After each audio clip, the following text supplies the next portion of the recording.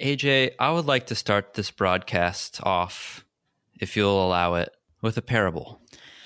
I'm not sure where this is going, but I'm curious. I'm going to call this parable the parable of the sower, because I'm pretty sure I'm hoping that's not taken. Sower person who sows, or sower person that sows seeds? Sows seeds. And I didn't look this up to see if there's any high profile parables with the same name, but I'm guessing not. So the year is 2004. The scene is set in Houston, Texas, okay? And Houston has a problem.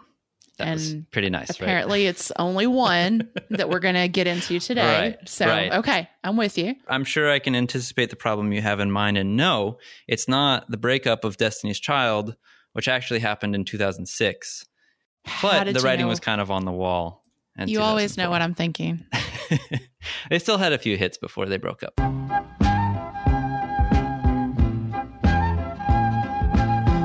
Well, hi, I'm Jordan. And I'm AJ. You're listening to We Built It That Way, a show about how we shape the places we live and how they shape us, our behaviors, our relationships, our opportunities, and our imagination. So in 2004, the American Highway Users Alliance called one of the interchanges on the Katy Freeway in Houston, which connects central Houston to the western suburbs. They called one of its interchanges the second worst bottleneck in the whole nation, wasting 25 million hours a year of commuter time. Can you believe that? I have questions about that number, but I'll save them for another time. Is it related to how many hours are in a year? Yes. Don't think too hard about it. And so speeding ahead, the state of Texas stepped in, kind of just taking up the cause of the underdog, as the state of Texas is wont to do, and said, you know what, this is not okay. And we have $2.8 billion lying around, and we're going to do something about it. And before you say something about how that money could be used to solve things like poverty, hunger, homelessness. No, I mean, it was just laying around. I mean, that makes like couch cushion money. It was laying around. And yeah, think about it. When your grandma gives you a 50, okay, for your birthday, are you going to buy socks with that 50? Or are you going to go out and buy beer? You're going to go get... I couldn't buy beer with my grandma's money ever. She would not be happy, but I take your point. Well, my grandmother wouldn't have been happy either, but I did it once. Point is, state of Texas steps in and says, this is a problem that can't persist. They widened the Katy Freeway over the span of, I think it's 2008 to 2011. They widened the freeway to 23 lanes and up to 26 at its widest points. Yeah. That was about the time that the Katy Freeway started being referred to as the Mississippi River of car infrastructure. Yeah, I think I've seen it referred to as either the widest freeway in North America or the widest in the world. Well, it's Texas. But either way, we're going to half-ass it, or are we going to do it? Right. So flowed perfectly from that point on. So this is the case, this is a success story. And it's the reason that I know it's a success story is that in a later report by the American Highway Users Alliance called Unclogging America's Arteries. Okay. This was declared a success story. So that's the end of the story. Actually, what happened is that it was declared a success story by the people kind of involved in lobbying for the freeway expansion. But local media had been reporting on this for a while, noting that congestion didn't seem to be getting any better. The folks at City Observatory did a study and found that actually within, I think, 3 years, the morning commute time had increased by 30% and the afternoon commute was up 55%. Okay, so it was really about as successful as my karaoke career has been so far. Okay. So this parable, as I've termed the parable of the sower, is really a parable about planting seeds. And those seeds were highway lanes. And what they grew into was more traffic. And this is a parable but it's also just one of many examples across the world where the solution to congestion is to create more lanes of travel or more roadways. And the result is just more congestion. And that's what today's episode is about. Interesting that we continue doing the thing that hasn't worked yet. Okay, Yes. well, it's America and we are persistent and dogged. So by God, we're going to make this thing work eventually, right? Right. Well, that's what we're going to spend today's episode talking about. This is like a study in our human ability to believe something and forge ahead with it, fully believing that what we're doing is right. Even when in the face of all the evidence to the contrary. All the evidence says otherwise. Okay. Right. Yeah. Last time on this podcast, we talked about traffic congestion and, generally what generates traffic congestion from sort of a systemic standpoint, and things like what makes it annoying and how our attitudes about congestion have shifted throughout the years and even have been shaped by interests such as those in the auto industry. And where we left off was that with this prevailing idea that the roadway is a capacity problem solved by finding the right balance of supply for the demand that exists. And so, the principal response in this country to the problem of clogged arteries has really just been making the arteries bigger and making more of the big arteries. Which makes sense when we're, trying to prevent a heart attack because it's science and it's factual. But unfortunately, this really isn't that because it doesn't take into the account that people are difficult to control and predict. And human behavior definitely colors responses to things like this. Sometimes it can be really useful to use analogies to understand and explain human behavior, but it is important that the analogies also are applicable and sort of make sense and work. It's a lot less helpful when they're sort of the opposite of how how a dynamic works. And we discussed that this hierarchical roadway system where you have, small, slow speed streets that feed into collectors and on into arterials and highways. These bigger ones, the higher speed arteries like highways, they have a gravitational pull on traffic. And they also often only represent the only option or one of very few options that you could take to get somewhere. So I think that this should pretty much give us a clue as to where we're heading with this episode.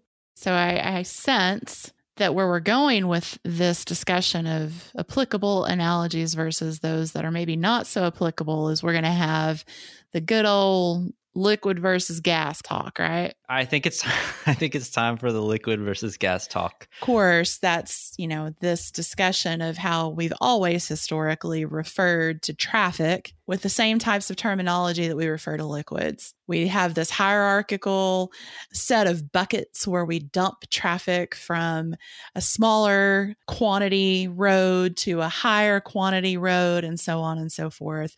That gets us to this point where we're magically experiencing maximum flow of traffic. However, that analogy does not work. It's not, as you mentioned earlier, it's really not appropriate or applicable to what we're talking about. So a lot of people that study this topic have really proposed that rather the appropriate analogy is the analogy of gas.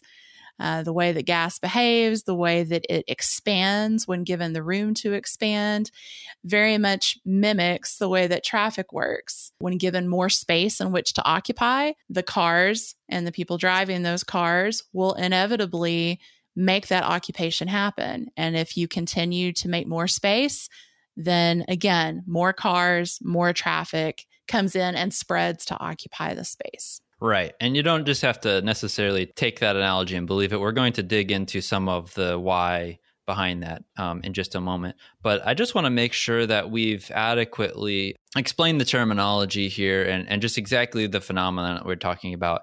Some of the phrases that people will use are induced traffic or induced demand. I I don't love using that term because I think it sounds a little bit confusing. I think, AJ, you were saying you heard somebody refer to it as like incentivized traffic. I liked that term, and I think it's really appropriate because what we're trying to convey in these discussions is that having the ability to make more trips, to have more capacity, to squeeze more people in on their way to and from point A and B essentially is an incentive to people to do that. Mm-hmm. It provides the opportunity and the allure in a way of saying, hey, hop in your car and make this trip. You don't really need to do it any other way because we have this new super wide highway and it's going to be quick and easy for you to get exactly where you want to get in a short period of time. And everybody loves doing what they need to do in a short amount of time.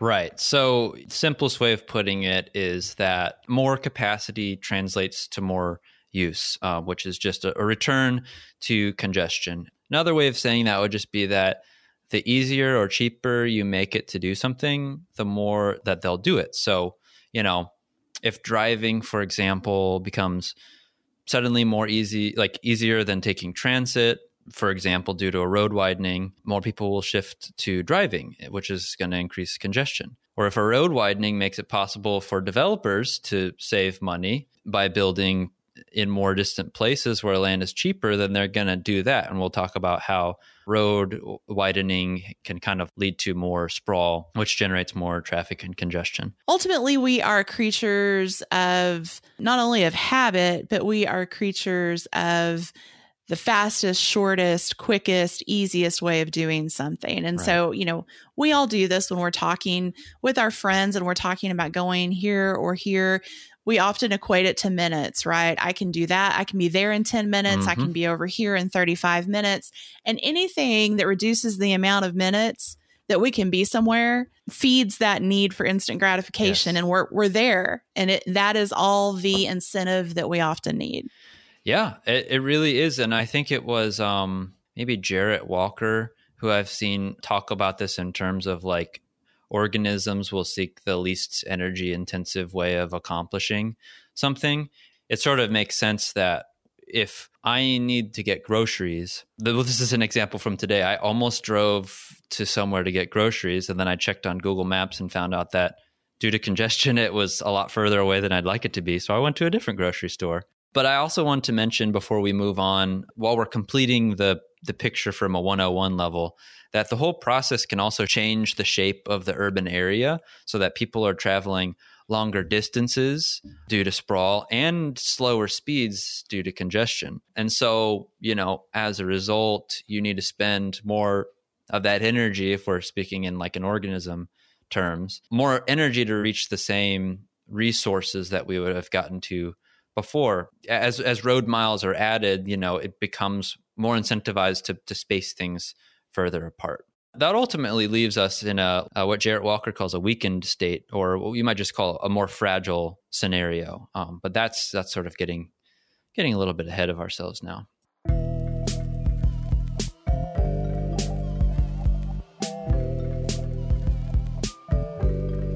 Okay, so why don't we dig a little bit further into how this process happens and why it keeps happening. But I think to get there, we need to understand how it starts. And I think there's a few different places that it starts. I think we should talk about how people's attitudes towards like being frustrated with their commute time play into this. And then how the kind of corresponding calls for easing the costs of congestion, which we've mentioned in the last episode, those reports that put the economic toll at something crazy. Yeah. And the need to build our way out of this economic burden. Because otherwise, if it's bad now, it's only going to get worse. Right. So I think that, among other things, those are like a couple of places to start. And I do have a couple thoughts on the thought process that goes on from like a personal standpoint among people who aren't experts or professionals in the sphere of traffic engineering. Most of us who rely on a car to get around, especially if we live in a city, we are going to experience traffic congestion at some point. And this is the friction that makes the whole driving experience unpleasant, unpredictable, frustrating. Regular traffic congestion, I think, exerts a lot of pressure on our on our decision making. So from small things about like what time of day to go shopping or when to leave for work, but also like to bigger ones like where we choose to live, to work, to socialize, and so on. And I think that we complain about things that are frustrating. Mm-hmm. And I think especially if they seem like a problem that somebody else created and can and should solve. Right. And I think especially like related to traffic, a common complaint is, my commute is cumbersome and it ought to be easier. That's like a common like political trope is like, I'm going to make your commute easier. Yeah. And I think Transportation for America has a great graphic that illustrates that. It's, what we're promised. And it's this photo of all of these wide open lanes and a handful of cars, and everyone's got their own lane and there's nothing in their way. And then here's the reality of it. And you see everybody backed up in 5 o'clock traffic. And so, it's a faulty premise to start with. Yeah. And our human nature sometimes is, to get tunnel vision, and we see this thing in front of us that we view as the problem. Yeah. And that's what we set to work on trying to solve or convince others to solve, and not looking at a broader view of, is this really the problem or is this a symptom? And there's a psychologist, his name is Dr. Leon James. I've read some of his testimony before Congress, and fascinating guy. They actually refer to him as Dr. Driving because he's testified so often related to human psychology and influence on traffic and driving behaviors. And one of the things that he's well known for pointing out, whether it is in road rage or just in everyday behavior behind the wheel, is that when it comes to traffic, our natural tendency is to focus on ourselves. We dismiss out of hand this communal tendency of driving and the need for a communal solution.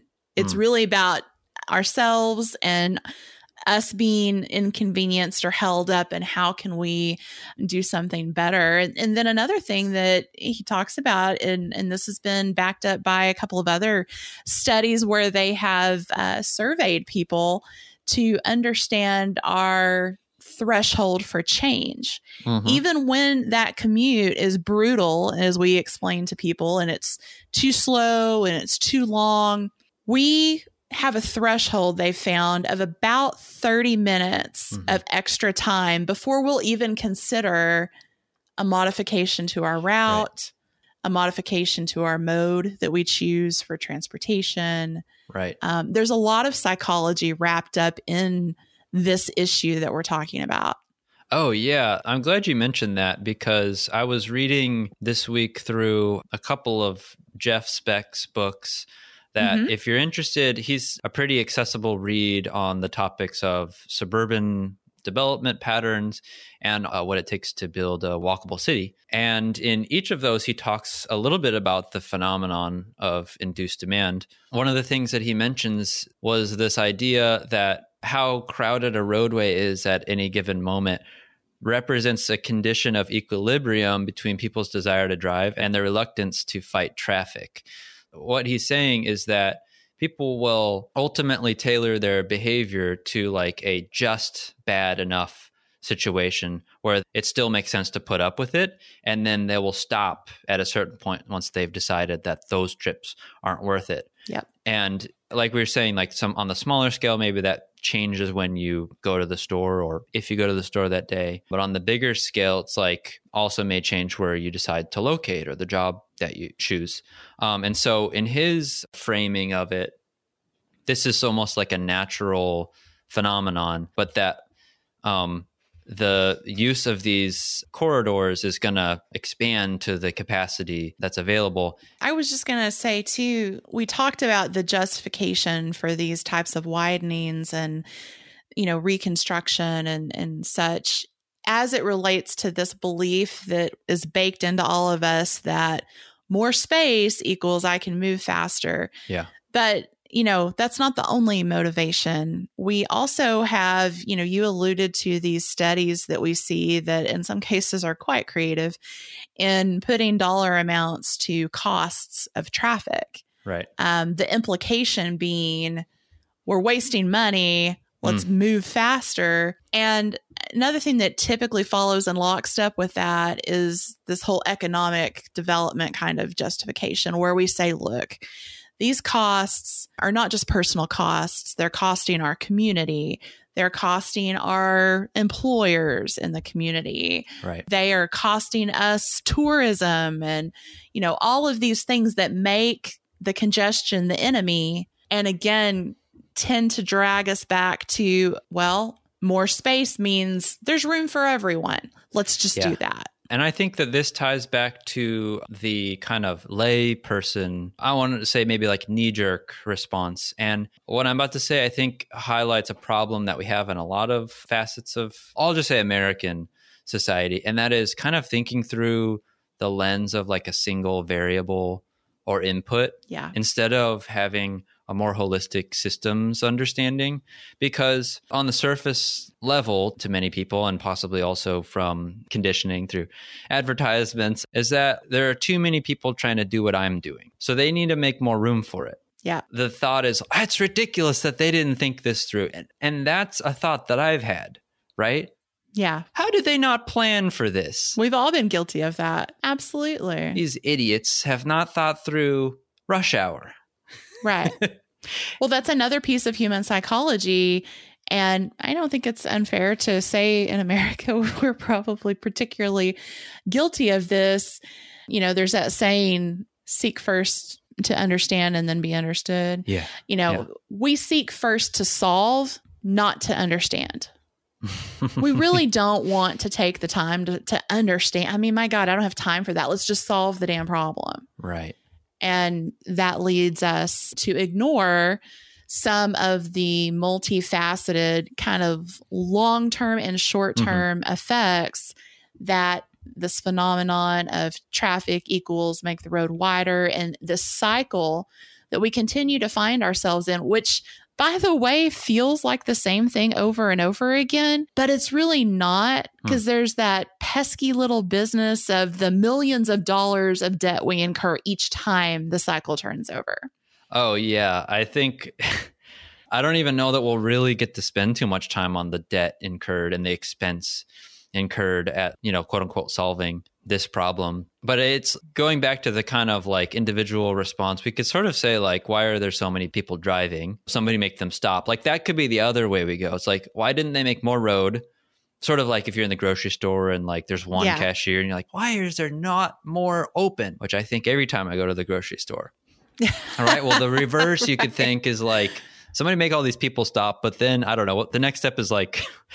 Wouldn't I just be kept from driving if all these other people were kept from driving? Right. Right. And so without taking a systems view of the issue of traffic congestion and focusing on the auto industry preferred roadway capacity lens, the approach is just going to be that we keep adding lanes and roads and that, kind of regardless of the actual outcomes. Yeah. And we sort of hinted at this earlier, but we could really like crank the cynicism on this episode to 10 or to 0, and the outcomes seem to be the same. Yeah. But traffic congestion seems to be one of these perfect, if you're in the business of roadway building, it's one of these perfect things because intuitively it seems to make sense that if you expand that things will get better. Right. And so like the money gets approved and then the added capacity doesn't make congestion any better. Right. And so you can just be like, well, I told you that traffic was going to get worse. Look, what if we hadn't added all these new lanes? Right.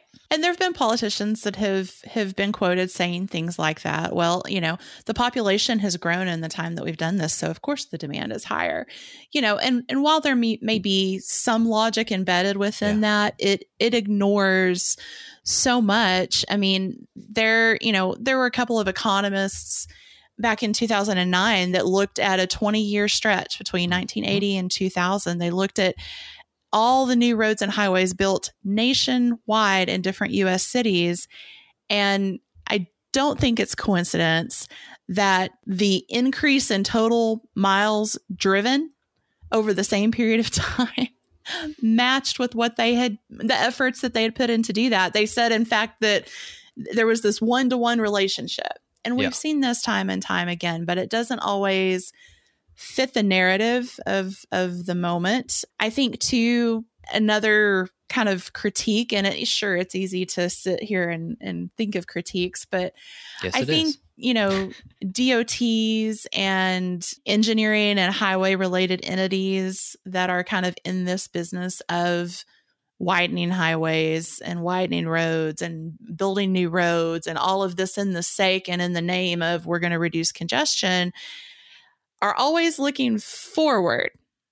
And they don't often ever stop and look backwards and talk about that, which I think is a fatal flaw. We're always worried about rolling out predictions and the next set of numbers, but we really don't do a good job of looking backward and saying, well, we just did this thing that, by the way, was probably several billions of dollars. Was it successful? Maybe we should have an open dialogue about that before we do the same thing again. Everyone loves to parrot the quote about how doing the same thing over and over and expecting the same result, expecting different results rather, is the definition of insanity. Need I say more? No, I mean, this is one of the most perfect examples of this possible. And it's also a subject that there have been so many studies on that come to the same conclusion across North America. I was just the other day reading about one that examined like over 500 projects in Europe, and they all come to the same conclusion that if it's about congestion, you're not reducing congestion. If it's about, I think we'll talk in a few minutes about usually the like sales pitches for roadway widening. If it's about, I don't know, lessening miles traveled, it always corresponds to increasing miles traveled. In one sense, it's like this is actually kind of a little bit of a tricky topic to research from a like isolate, exactly what specific things contribute to which specific trips. So it's like maybe deceptively complicated, but I've heard a number of people refer to this as just like a fundamental law, like an observed phenomenon that you don't need to keep studying. Like an axiom, I think, is a thing that you don't have to keep. Someone referred to this as like, you don't have to keep studying circles to find like, the value for pi. Right. You can just move on to new problems. Yeah. Yeah. I'm Michael Jordan. McDonald's restaurants have given me this time to talk to you about something we both really care about, kids. Kids are the reason McDonald's sponsors their Get It Straight program, a national highway expansion awareness effort. Think about this. Many of you using highway expansion out there now are under 18. Do you realize that at 18, you have lived only 1/4 of your life? When you're using highway expansion, you're only cheating yourself out of the chance to find out who you really can be. And believe me, if you don't use highway expansion, you can just about be anything you want to be. Listen, you got at least 3/4 of your life to go. That's 3 more lifetimes to you. So don't blow it. Don't do highway expansion. If you're doing it, stop it. Get some help. McDonald's wants you to give yourself a chance to find out all the wonderful things you really can be. And so do I. You mentioned predictions, and I know this is a little out of order from maybe where our outline was going, but how about if we take a moment to talk about traffic, what are they called? Traffic studies? Yeah, to talk about we traffic have to studies. talk about traffic studies, because I can tell you, as someone that worked in municipal government for a long time, that's always the question. On one hand, people are saying, well, how do we have traffic? Don't you guys do studies on this stuff? Right. Now, incidentally, then you also have a certain subgroup of people that are going, traffic impact analysis, you're not going to make me pay for that. It's going to drive up the cost of my development. But that's for another day. So let's talk about traffic studies. I know you've got some good info on this that I think people need to hear, because most people do not spend their day reviewing traffic studies or talking about them. Right. And I am certain that you have far more experience with traffic studies than I do. But as I was reading back through Jeff Speck's Walkable City, he mentioned traffic studies, and he refers to them as like the most inevitable activity in planning. Want to do anything significant in any neighborhood, you have to do a traffic study. Why? Because people are afraid of that scourge of society, traffic congestion. Yeah. And he says, since it's the only real constraint to driving, congestion is the one place where people are made to feel the pinch in their automotive lives. Were it not for congestion, we would drive enough additional miles to make congestion. That's nice. Which is just a little quote that I thought was nice. But on his way to talking about traffic studies, which he calls, and I quote, bullshit. Yep. He calls them bullshit for 3 reasons. One is that, they're based on computer models. Not that computer models are bullshit. They are very useful, but that they are also only as good as the inputs. That's correct. And you can tweak the inputs to get the outcome or the output that you want, right? So you can tweak the growth assumptions. There's always growth, even if cities are shrinking. You tweak out pedestrian elements because that's going to create more congestion. And his point was that he had witnessed people making tweaks to kind of get the answers that they wanted. Have you witnessed anything like that? I won't say I've witnessed that directly, but here's what you need to know if you're a layperson listening to us going, I don't even know what traffic studies are, nor do I have any interest in reading them. I don't have time for this podcast anymore. Don't worry, because I am going to make sure that you never have a need to read one ever in your life. Yeah. Because here's the bottom line. Traffic studies do one thing. They tell you that you need to do a lot more investment in road infrastructures because there's going to be an increase in traffic. They all various degrees, but that's the bottom line. I may be oversimplifying a little bit. I'm sure I'll have listeners that say, okay, you're really painting with a broad brush. But in my opinion, that is the outcome, the bottom line outcome of traffic studies. And that's the bottom line because Stone Cold said so. That's not to say that they're never of any use. Right. I do want to say that. But yeah, I mean, I've never seen a traffic study come across the desk that said, great news. This is going to solve the traffic problem in this location. Do it now. That doesn't happen. And then to be a little cynical, I'll just also repeat his second refrain, which is that these are often or pretty much always performed by traffic engineering firms, which makes sense. But then you realize that they also get lucrative contracts for roadway expansions. And so there's, to put it nicely, a conflict of interest there. Yeah. And too often the result is just coincidentally, you should contract out to us to, spend a lot of money building roads. And the third one is that they never consider the phenomenon of induced traffic. Yep. Which is probably the biggest one, I think. Yep. Accurate. So that's the kind of traffic model input that I think we should be aware of. I think we maybe want to back up and talk about some of the components that make up induced traffic, because we've talked around them a little bit, but I just want to make sure we hit them before moving on. And this is going to sound kind of academic and boring maybe at first, but hopefully this makes sense. When people talk about induced demand or induced traffic, it's kind of like a discussion of multiple inputs, one of which is latent demand, which could just be like the demand that's pent up for people to drive somewhere, but they don't because of any kind of constraints such as traffic congestion. And so if the real constraint, as Jeff Speck had said, is on driving is traffic, more so than cost, people are always ready to take more trip when the traffic goes away. And I've seen estimates that maybe 30% of existing traffic comes from this latent demand where it's like, well, if there's no traffic, then I might as well take this trip to the store or whatever.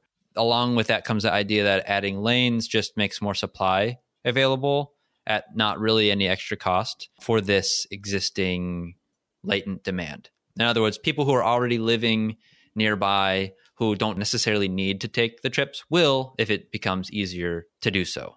If the trip to Trader Joe's is going to take 12 minutes instead of 30 minutes, I guess I might as well go. The other element is called generated demand, and that's like the new traffic that's a direct result of the new capacity. And sometimes this is like the tricky part to study, to like disentangle the latent existing demand from the just purely new demand for travel that was created by the addition of lanes or new roads. I mean, basically, the idea is like faster perceived travel times gets people out there and taking new trips that they wouldn't take. To me, they kind of overlap and seem pretty similar. And so I wouldn't want to get lost too much in the weeds on that because it's a phenomenon we just keep observing. But what's your take on that? Yeah, I think, I think we've kind of gotten to the bottom line, and there's going to be people that are going to listen, and they may disagree, and they may feel that, we've really boiled this down to something that ignores nuance and that sort of thing. So I encourage anybody. We are ignoring some nuance. I do encourage people listening to, kind of do your own reading if you're so inclined, and learn a little bit more about this.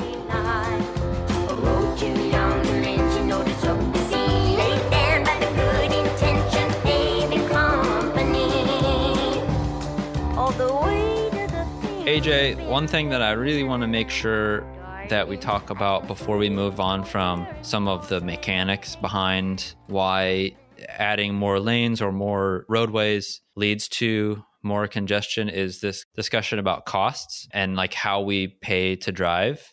Mm-hmm. This is one of the most, I don't want to say counterintuitive, but one of the least like obvious ones to me. So hopefully this makes sense.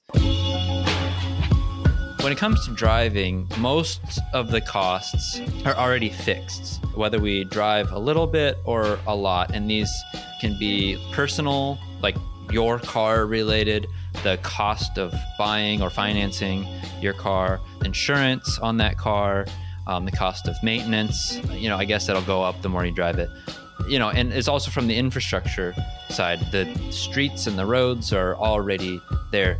And those carry a cost, but are subsidized and distributed in different ways we can talk about later. So, I've seen an estimate from AAA that the operating costs are something like 1/5 of the actual ownership costs. And so you pay to drive, really, whether you drive or not. And therefore, driving more miles gets your cost per mile down, right? So basically, the idea is that it's not so much the cost of driving that keeps us at home, it's congestion. And so if you add more capacity for more, cars to be on the road, they'll fill up because people can find reasons and will find reasons to do something that becomes easier. And so the fact that automobile use is so subsidized ends up contributing to this phenomenon. I've seen it written up as automobile use as what's known as a free good, which would make it like the intelligent choice for most Americans because we only pay a tiny fraction of the real costs. And for free goods, demand goes through the roof. Free goods in U.S. cities would be like parking spaces, roads, and freeways. And so the services provided to the motorists and the trucking industry basically function as quote unquote free goods. The traffic engineering, the traffic control, traffic lights, pedestrian overpasses, street repair. These are all things that we don't see the cost of in actually operating a vehicle. I've seen reports that government subsidies for highways and parking account for something like 8 to 10% of our GDP. It actually may be higher since the source I pulled that from. As of 2000, which was 22 years ago, this accounted for $5,000 per car per year. And I guess the point that I'm making here is the money discussion, sort of the hidden subsidy, also contributes to how our demand for making use of the new capacity can fluctuate so immediately with the new capacities because it's not a cost issue. The cost has already been mostly put into the ownership of the car. Yeah, it makes sense. And I think we're probably at this point having listeners say, well, okay, so you guys have blown this up. What do we do? So do we want to talk for a minute about some of the different alternatives that have been tried? Yeah, we should talk about some because it's not only road widening and new roadway building that's been used as a, solution to congestion. Some other examples are HOV H to the OV. or carpool lanes. Congestion pricing is another one. Didn't Los Angeles have $1 billion carpool lane sometime in the past decade that was put in on that stretch of the freeway that was famous for the Carmageddon 10 years ago? Mm-hmm. This is how the 405, dubbed the nation's busiest freeway, usually looks. Because this stretch is so heavily traveled, it needs to be widened. And to be widened, it needs to be completely shut down. Los Angeles residents have a word for what's to come: Carmageddon. And they had similar results to their widening project that the Katy Freeway did. But yeah, you want to let's just run through. Yeah, I mean, as you mentioned, congestion pricing's one, and of course that's kind of based on this philosophy that, well, okay, congestion is here and is a problem. So, those that are contributing to the problem, we're going to define a system that essentially requires anyone contributing to the congestion problem to chip in, which on its face may seem like a great solution. But when we're talking about highways, just like with any other topic that you're going to hear us talk about on the show, we're always remiss if we don't include in our thoughts about how to move forward, understanding how it affects not just people as a general group, but how it affects different subgroups of the population. And so congestion pricing is one of those that some may hold that up as an example. Others that have been critical of it have said, it really has a disproportionate impact across the population, and it really hits certain groups of the population harder than it does others. And those same groups, by the way, are the same groups that are hit harder by everything else. So it's true. That's something that has been widely debated. It's tricky to find the balance, on a congestion pricing scheme between too little that doesn't really make much of a dent and too much that's like a huge, what do they call them? Making them Lexus lanes.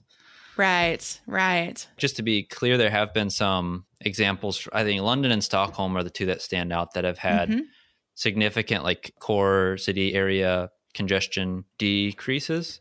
You're talking about where they've strategically placed those in certain parts of the city that are known for high congestion. Yeah. So it's not the same one-size-fits-all approach to congestion pricing that we've seen maybe in other parts of the country or worldwide, but really understands and actually, as we were talking about earlier, kind of looks at the problem, the complaint, and then kind of zooms out bigger and says, okay, where specifically is this happening? And how can we focus by not applying it to anything and everything, but in the places where it's needed most, which I think is I'm glad you brought up those examples. That's a really important distinction and kind of a lesson in how we look at these types of problems in the future. Well, and crucially for places like London and Stockholm, among others, there are alternatives, right? It's not, I think the reason that congestion pricing works is it basically tilts the, calculus of what makes more sense, more in favor of whether it's biking or transit use. There actually are viable alternatives. This is a different thing from, let's just say, Arlington, Texas, but in congestion pricing and then being like, also you're on your own because we have no transit and no bike infrastructure. That is a pretty important element to consider. Yeah, agreed. What do you think about HOV lanes? I haven't done a whole lot of reading into these. I know that some people have some problems with them because it's sort of like a propping up of the same highway expansion system and maybe over-promising and under-delivering. And so before I get to my real take, I did find it interesting. I didn't realize this until pretty recently, that HOV lanes used to be, I think it was 4 or more people in a vehicle could use an HOV lane. And maybe this is California specific, I don't know. And then they reduced it to 3 and then to 2 people. So I just find that kind of cute. That's cute, man. That's cute. I guess my take is that some of these schemes, if they're not also paired with stepping up investments in public transit, in changing land use requirements to favor more infill, dense building that allows for walkable development, can just sort of be Band-Aids on the problem of automobile dependence. I totally agree. So if you're listening and you don't know what that is, HOV is high occupancy vehicle lanes. And so the whole notion behind it was, this is a way to provide an incentive for people to use ride sharing services, for people to use public transportation. And so the incentive is by you doing these things that are productive behaviors that limit, presumably, the number of vehicles on the road needed to carry the number of people that are there, you get this dedicated lane. But you're right. I agree with you. You know, we hear that and we think, well, that sounds good. But then there's other questions that have to follow, such as, first of all, is public transportation even possible in the area in which you're encouraging? You have to kind of tie that intentionality to possibility, and that doesn't always happen. Right. You know, another thing that people have talked about is parking reduction in areas. You know, if you can access the area in other ways, and it is an increased challenge if you're trying to do so in a vehicle, whereby requiring parking, perhaps it dissuades people from choosing that mode of transportation to arrive. What strikes me the most about that particular approach is it presumes, and unfortunately this is true, but it presumes that this notion of areas that are places people want to be, that are active, that are easy to transverse on foot, that those areas are novelties and they're rare, which is an unfortunate truth that we've discussed on this podcast many times. Yeah. And so I won't spin off on that one, but that's an interesting, you know, observation. Yeah. Well, you know, places that are very walkable by their nature have become kind of like luxury goods in a country where they've been made, you know, close to extinct. Right? Yeah. I see people getting criticized for complaining about how their commute is really expensive and time consuming when they could have just located closer to where they worked. And then the clapback to that is like, yeah, well, that's really expensive. How can you expect everybody, blah, blah, blah. And I guess it's just really unfortunate that it's not the case everywhere that living in a walkable place is so expensive just because of the walkability. It's just that there's so little, speaking of supply and demand, there's so little supply for this demand. Right.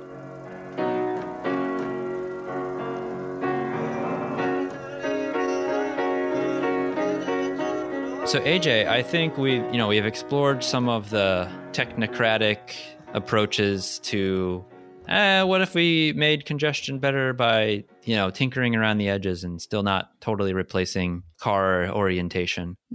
Let's talk about one approach to lessening congestion that has been seen to work in places across the world. And that is the reverse phenomenon of induced traffic. Some people can call this like dissuaded traffic or reduced or evaporated traffic. And that's basically like, well, if you're getting congestion by all these new roadways, highways and highway expansions, what if you just took them away? Especially from like urban settings. And the result is that we have examples of this. In 1973, New York City's West Side Highway collapsed. New York City, the land of opportunity. And so they just didn't rebuild it. And a New York Department of Transportation study showed that 93% of car trips that were lost did not reappear elsewhere. It's just that people stopped driving. They found other ways to do what they needed to, or didn't take car trips, you know, that they didn't need to. And the same thing happened very famously after the earthquake in San Francisco in 1989. The Embarcadero Freeway was damaged, and the people there voted to remove the freeway completely. Traffic engineers suggested that this would be disastrous. Same results, not disastrous. It's actually one of the most desirable and expensive places in San Francisco. And so far from the, it boosts economic development arguments ringing true, these places have seen economic vibrancy return. So why isn't that happening in more locations? Why isn't it? It's a great point. And you have to wonder, don't you? Like, what's the quote that you can't count on somebody changing their mind whose salary depends on them not changing their mind or not learning? Do you know what I'm referring to? I think it's a Upton Sinclair quote. Okay. We keep, like you said, not learning our lesson. And maybe it is that like we do keep learning the lesson very strongly. Like maybe the traffic engineering crew and the road building crew and the auto industry. The lesson and the message is heard loud and clear that if you harp about congestion enough and say we just need to build more roads to solve it, you just keep getting more money from the government to build more roads and treat it. Yeah. Which is fortunate for that group, perhaps, but not as fortunate for the communities and the state DOTs that are continuing to incur debt that they cannot possibly keep up with at any point in the future, which, also leads me to think that perhaps it's more of a twofold solution. The concept that you shared of reduced or dissuaded demand is certainly one approach. And there will be some areas, I think, that are going to be more receptive to that sort of idea than others. But I think the other piece of this, there's a gentleman named Gabriel Dupuy who writes a lot about car dependence and sustainable transportation and those types of things. And one of the things he wrote was that, the effects of congestion on the automobile-based system are minor compared to the effects of car dependence. And I think that's the second piece of this puzzle is we have to start having a more nuanced discussion about what the problem actually is. And the problem isn't actually congestion. We have talked about before on the podcast about how land use and transportation are intertwined. We've talked about sprawl. We've talked about the issues with offering other alternative modes of transportation and how it's nice to talk about it, but if it's not there and it's not available, then it really doesn't matter. And so I think that has to be part of the equation moving forward is these things have to be part of the same conversation. They are not off topic. They are incredibly germane because as we're continuing to widen these roads, it is dictating the land use of our cities. It is dictating the design. It is dictating our behavior. And I think there's a certain level where that tension is going to become too much and we're going to have to move in a different direction. We will only have so much tolerance for that direction to continue. Yeah. The endless expansion of roadways is a self-preservation reality for the auto industry and for the roadway building industry. Because the more reliant you are on cars to get around, well, the more you have to keep doubling and tripling and quadrupling down on that. Yeah, it's like a self-fulfilling prophecy. It is. We talked about this last time about how even among people who recognize the problem of car dependency will still be like, well, you can't have your new development not have enough parking. Everyone uses a car. And so this is a pretty tricky thing that we can't just keep stepping on the accelerator down the highway towards incineration. Right. We haven't even talked about gas prices yet. Absolutely. That's a huge factor. And how those are having an impact on the number of cars on the road. Yeah. And then there's also things like the fact that everyone's reliant on GPS apps these days, like Waze and Google Maps. There was a study a Pew survey done in 2015, and they found that 90% of Americans that had a smartphone were using them for directions on most trips. And the thing is, those apps are designed to plug into our insatiable need for convenience and speed and making sure that we have the fastest route to get us there in the time that we want to get there by.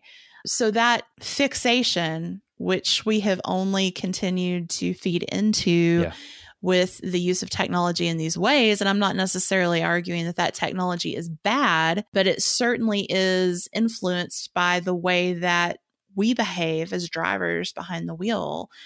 That makes, higher speeds our priority, just as we talked in the last episode about higher speeds being the priority of some traffic engineers. Keeping that flow of traffic as high as possible in order to not really inconvenience anyone. And what we're missing in that conversation is a higher prioritization of things like more access to places for people. And you could argue, since we're so obsessed with costs and trying to quantify costs, what are the costs of people not having access to places? What are the costs on businesses that could gain from people having access to those locations? What are the costs in instances where highways essentially act as barriers? Right. You know, there's a lot of other costs out there that we could be focused on, and we're not looking at them. Right. Yeah. We haven't really talked hardly at all about the cost of doing all this. It's like we've sort of been talking about the efficacy of whether you actually do solve congestion by adding roadway capacity. But yeah, even if it did, are we convinced? Are we really all convinced that it's worth all these billions of dollars to choke out our cities and the places we live, to ever increase the amount of roadway and decrease the amount of, I don't know, land that the buildings actually sit on? I don't know that it'd even be worth it if it was actually solving the problem. And add to it that it's not really changing the problem. And like we talked about last time, you can't have congestion if you don't have cars. Right. Really. Disneyland, inside of Disneyland, doesn't have a whole lot of congestion because nobody's taking cars to get around. Right. Well, and you bring up another good point, Jordan, which is that the costs are not all monetary. There's the societal costs, the cultural costs that also need to be factored into these tidy little reports that basically feed into our self-victimization of, you know, I'm stuck behind the wheel on this highway for far too long and I don't like it. It really ignores a lot of the bigger issues at hand, which, by the way, are the same kinds of issues that elected and appointed officials who love to announce more money for highway and road expansion are, by the way, also responsible for looking out for. Yep.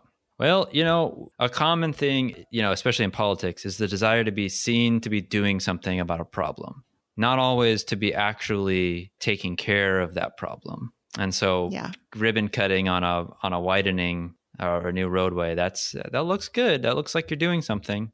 Right.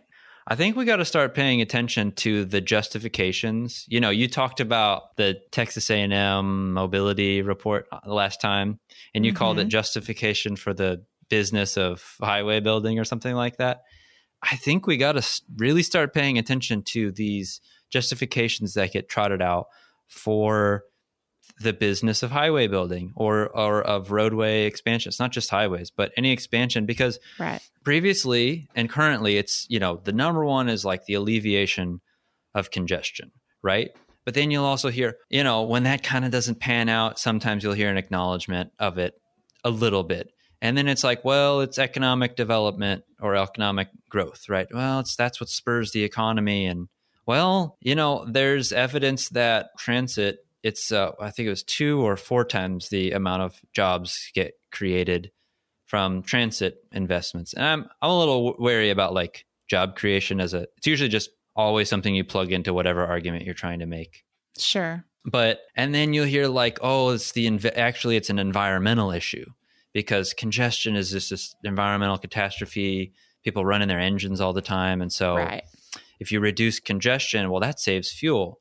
Another thing that's not even true. It's fiction. We made it up. We made this one up. It's a made-up tale. It's a total fabrication. It never happened. Like, there's a strong correlation between a metro area's average traffic speed and its fuel use. Cities with less congestion use more fuel per capita. Recently, we've been seeing kind of a new one, which is, I guess, equity. Like, equity is the argument for roadway expansions. City Observatory, great go-to for, you know, coverage on this topic. They're talking this week about claims from Oregon Department of Transportation that the primary beneficiaries of their $5 billion freeway widening are just going to actually benefit low income and people of color. And they looked into it and found like this is a load of fiction. It's an urban legend that never happened. No way. We got you. And you start to have to realize that they continue to find the next thing that's the justification. Right. We really got to start being a little bit more critical. Well, not only that, I think we need to be more questioning. Yeah. And, you know, we're always taught that people that, you know, it's embedded in us when we're children, right? You never want to be that one kid that raises their hand and asks for homework or, you know, asks too many questions and it makes the teacher angry and we're all punished for it. We're taught that asking too many questions is a problem. Yes, we are. But it's not. And if we asked more questions, you were talking about, the environmental argument about, reducing congestion, therefore reduces the environmental impact. Well, if you really read that and you think about it, you realize very quickly that what they're talking about is the reduction of emissions while idling. Yes. Not the reduction of emissions. Certainly not the reduction of emissions from building the damn highways in the first place. Right. In our soundbite, 120 characters, 3-second, attention span world that we've created for ourselves, we don't allow our adequate time for asking the questions. Yeah. We also find ourselves in situations in communities of all sizes where we say, well, so-and-so has these credentials and they're saying this, so it is, right? Which is ironic because credentialed planners are always questioned about everything. Right. But we really don't allow the way our public hearings are set up, the way that actions are taken, it's not really receptive or conducive to having those greater discussions where someone just says, time out. Before we continue rolling down this road, no pun intended, can we talk about the other unanticipated consequences of doing this that might affect our community? Exactly. I think that's always a welcome question. Why do we make that such an unwelcome question? Yeah, this makes me think of the discussion of having skin in the game, right? I think a lot of these decisions would be made a lot differently if the people making them also had the skin in the game of experiencing this. Right. I agree. Yeah. And if you're still skeptical about this after listening to us and you want to see an example that's really relevant to you and where you live, there's a great tool that we can include in our show notes. It's called the SHIFT calculator. SHIFT stands for State Highway Induced Frequency of Travel. And it's a handy little calculator where you can enter your state, the type of road, either the MSA, Metropolitan Statistical Area, or the county, depending on whether it's an interstate or a county road, and the lane miles that are proposed to be added in a project that you're watching. And it will calculate for you the induced demand that will be generated by that project. So, before we were recording and we were kind of preparing for this, I ran a few of the projects that are happening right now in my area through it. And I was expecting a certain result. And not only did it confirm that result, it actually surprised me in the estimation that I was not prepared for. So it's a pretty eye-opening quick little exercise you can do.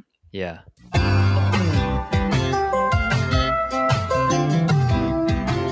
Well, do we have any other things that we want to say about this topic? I think we, need to offer up some pieces of homework. I mean, if there were ever a time to dig into this a little more where you live, man, this is it. All right. So now it's time to wrap this puppy up. We have a little homework, as usual.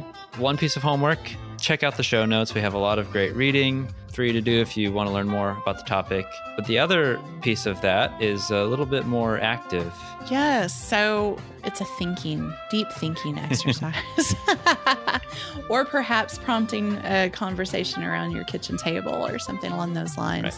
Which is to think about how we can use this whole fundamental law, some would argue, of induced demand and how it could actually be characterized as a positive influence in our lives, how it could actually influence our behavior in ways that result in healthier choices, better choices, things of that nature in our public lives. The first one that comes to mind for me is I love riding my bike to do things, but it's very difficult and uncomfortable in a lot of Dallas, which is where I live. And, if we had better bike infrastructure, that would certainly induce a lot of demand for me riding my bike a lot more. Yeah, that's a great example. So let us know what amazing ideas and results you come up with. You can email us or contact us on socials, and we'd love to hear what you come up with. Yeah. And I just want to add as a disclaimer to the very end of this, this is an exhaustive episode. We covered everything that there was to cover, and there's no more.